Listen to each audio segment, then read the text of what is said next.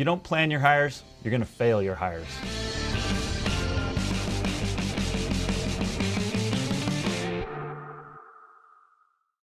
Hey everybody, this is Ben from Job Nimbus with the Building Business Channel, and I've got Jeff here. Jeff, do you want to tell us a little bit about yourself? Sure, Ben. I'm responsible for the people and places function at Instructure. We've been working in educational software for a long period of time, and I've been responsible for helping build our talent strategy and our talent pipeline, helping hire and assess talent to bring them into the business. That's great. So the reason that you're here today is because you are the guru in terms of how to hire people correctly, right? You probably made every bad decision there was, you made every mistake there was, and now you can help everybody else not make those same mistakes. It's true that I've made bad decisions hiring people, and those are not good decisions. It always comes back to bite you at some point in the end. Yep. Okay, so how do you hire the right person? Yeah, for me, I think it starts with what we call our talent strategy. Every business has a marketing strategy or maybe a business strategy, but as you build your talent strategy, you think about what talent do I need now and what talent will I need in the future in order to fill my positions, whether it be an estimator or a contractor or something else. When will I need those people? What kind of skills and competencies do they need, and how soon do I need them? So I always start with that higher level strategy so you can plan around that. So you're not doing this at the last minute. You're resource planning out. I mean, say you've never done that before. What's the mechanics of that look like? Is that whiteboard out, well, we're going to be at this much revenue, then that's back into this? Is that how you kind of think about it? Or? Yeah, it doesn't need to be too complicated. You just plan your business for the coming year and think about what kind of roles will I need, what kind of experience will I need, and when do those need to be phased into the business at what time, and back into when you need to start the hiring process for those positions so you're not stuck without the right talent in place when you have a demand on your business. Okay, so you solve backwards into, okay, I've got to hire these two people next month. And then you said skills. How do you, I think a lot of people probably, I mean, I've seen it as loose as, if I can have a beer with this person, then you're hired, right? And why not, and right? I've seen it as, diligent as like 6 or 7 interviews and really in depth. Like, how do you figure out what the right balance is there? Yeah, and you can decide how complicated you want to make this matrix, but I always start with what does the position require? And what do you need that output to look like from that position? And then who's been successful in that position before? And what kind of experience and competencies will be required to make that position successful? And then kind of back into what does that spec look like? You can make it very complicated or very simple. And then you kind of build a matrix of, if I'm going to talk to people that come in to talk about that position, how do I assess whether they have the skills and experience to be successful? Sometimes that can include simple interviews. Sometimes it can include some kind of on-the-job test, some kind of skills test or something like that. Sometimes it's simply a personality profile to see if, for example, if you're hiring an estimator, are they friendly? Are they outgoing? Are they going to have a good impression on your potential customers? How do I assess that? Interviews is one way. Well, when they come into the interview, if they're not friendly, you already know, like, this is a bad sign, right? Yeah. And that's one assessment way, but there's also tools you can use like assessment profiles and things like that to help. Is there any particular assessment tool that you think is really great for this type of industry?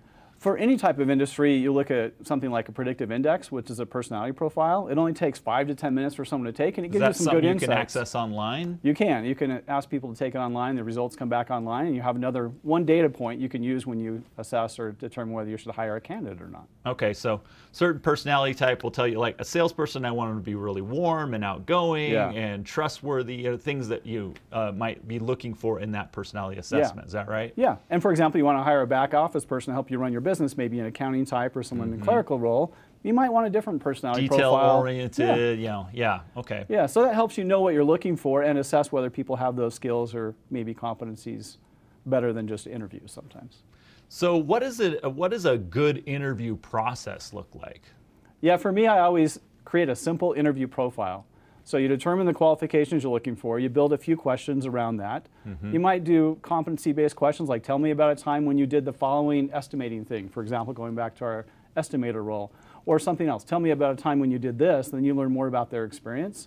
Open-ended questions are always better. And it's good to have a guide, so you use the same questions for every candidate that comes in, so you have a way to benchmark against each other. That's actually an important tip. I see that a lot of times where people who don't have interview experience will come in and they'll freestyle every interview, and then you'll try to compare 3 candidates that were all for the same role. Well, I don't know, I didn't even ask that guy this question or this guy, and he reacted differently, and so then there's no real way to make it scientific. Yeah. How important is it to make it scientific? I think it's very important to at least have a baseline of questions you ask every candidate. Obviously, you may go down a path asking more about one particular area or another with Sure. different candidates, but at least you have a profile candidate that you can follow to make sure it's somewhat consistent. So if it's an open-ended question, what we mean by open-ended question is it's a question that's not a yes or no, Correct. right? Yeah. You want something that's going to give you a little background from that person and get more information out of them rather than just asking them a yes or no question. So what would be like a great example of how you could take a closed-ended question and make it open-ended? Yeah, so for example, do you have experience in this industry? They might say yes.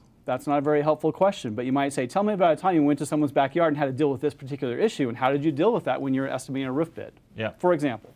I like that because one thing that I found really helpful is to build stories, like get them talking and telling you experiences. It's funny how many times people flub into things that'll give you red flags. You're going, Right. whoa, that's how you reacted to your boss? And they don't even think anything of it. But you know, you flush that out as opposed to giving them, don't give them the chance to give you the scripted, because everybody's going to come in hot and like, why should I give you this job? Don't ask that question. Everybody's already going to know what to say on that. Ask them things about their past and what they did and try to get into stories. Absolutely. That really helps you a lot to give them a chance to talk about their experiences and what they did. Like you might ask them, have you ever worked with a difficult customer before? Tell me about how that went for you and what did you do about it? How did you resolve the issue?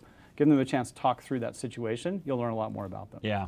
I also like asking people how they felt in those situations, because it's interesting to hear their emotions, and then you'll know how they'll react in those things with you as well. So when I think about the question, how do you hire the right people? That word right is really interesting to me, because you could define that a lot of different ways.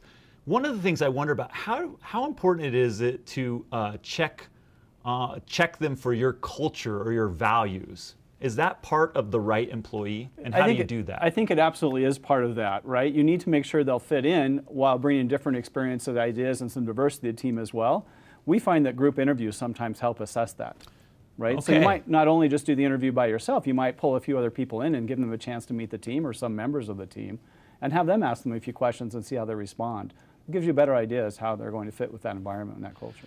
Now, I've seen group interviews is actually sort of a pro tip, I think, because it may not be the first interview. You might want to do a one-on-one to screen them, I guess you could call, right? But second or third group interview. But where I've seen it really fall down is that people aren't all on the same page about how they're evaluating that candidate. How do you get everybody on the same page? Yeah, usually we'll start with that matrix before the interview. So I'll get that group together, say, here's what we're looking for, right? Everyone agree that these skills and competencies and experiences are important for us. How are we going to evaluate these? What questions might we ask?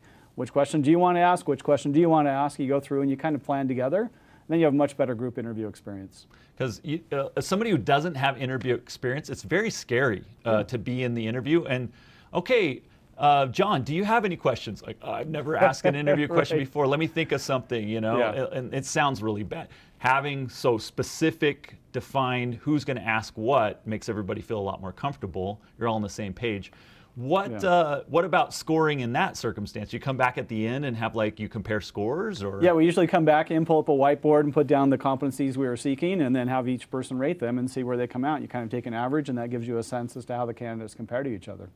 So I like this because it's very easy to tell good and bad, but we know that not every interview is totally this scientific process. In fact, there's a lot that's not. How much does gut feel play into this? I think it does a lot, but you have to be careful not to let it override a good objective decision. So how do you be careful of that? Well, I think that's where you get the matrix, and then you measure against it, so you know what you're really looking for. Hiring different levels of candidates, obviously you're going to apply gut decision making more than others, but you really need to have some kind of matrix to measure against so that you think through why you're hiring a particular candidate versus another.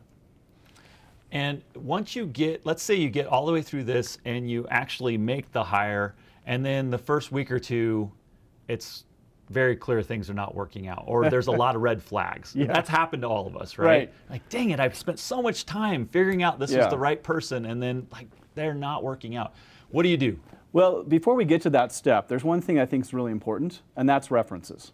Because that may prevent those red flag moments. Yeah, don't skip the reference checking. So a lot of us will say, tell me about some people you worked with before so I can call and talk to them. That's always a great start. But we do what we call blind references, where maybe you call the next level person that worked with them that's not on their reference chart and ask them questions about how they did in their job. Just learn more about the person. That will help you avoid these red flag moments more than probably a lot of other things you could do. Before you get to that weekend, the oh crap moment where why did I hire this person? They're not working out. You want to find out as much as you can before you actually formalize that offer. Okay, so that's really interesting. If you talk to people that they gave you from their list, you know those people are pre-prepped to tell you that everything's great, right? Yep. Is there a way that you can get to the truth of those people? Are there secret questions that you ask that really flush things out well? What I've found is if you ask them the standard questions, they'll give you the standard answers. But if you push into more of these example questions like we talked about for the interview, tell me about a time when Ben had to deal with a difficult customer. What did you see? Tell me about a time when Ben had a conflict with a coworker. What did you see? And then you start hearing stories. It gives you a lot more perspective than otherwise. I've actually been surprised how many times this reference, who might even be the person's like best friend growing up, kind of throws them under the bus once you get really into the details. Like, whew, we dodged the bullet there. Yeah, make sure you have a few questions to push and go a little bit further with them, or they'll just give you the standard answers, which won't really help you assess whether this candidate's a good fit or not. Okay. And then when you're talking to those people, you might say, who else did Ben work with in this role? And get a few names, look them up on LinkedIn, see if they're willing to talk to you about this person. Yep. Especially for your important positions. How many reference checks is sort of a good number for the average I would do employee? at least 3. Wow. Especially for key positions. Yep. Okay, so key position would be like a management position or something like that, or something very customer facing that's important to the business. Yeah, and especially if you're having someone work in your back office, helping run the books and do other things like that, you want to do some serious reference checking and probably a background check on that person. Yeah. Whereas someone who's helping you do estimating or something else, maybe that's different. So kind of to recap here, you've got to have a clear hiring plan of who you're looking for and who they are. You've got to have a good interview process, and then you've got to have that evaluation with reference checks and scores to be able to have the right person come into the company. Yes, that will give you a lot better outcomes so you're not having these moments when you hire someone that you regret. Okay, so we would love to hear in the comments ideas that you have for ways that you are hiring people right now and having success to get the right people. And if you're having challenges with that, please comment below. We'd love to chime in with ideas that we have for you as well.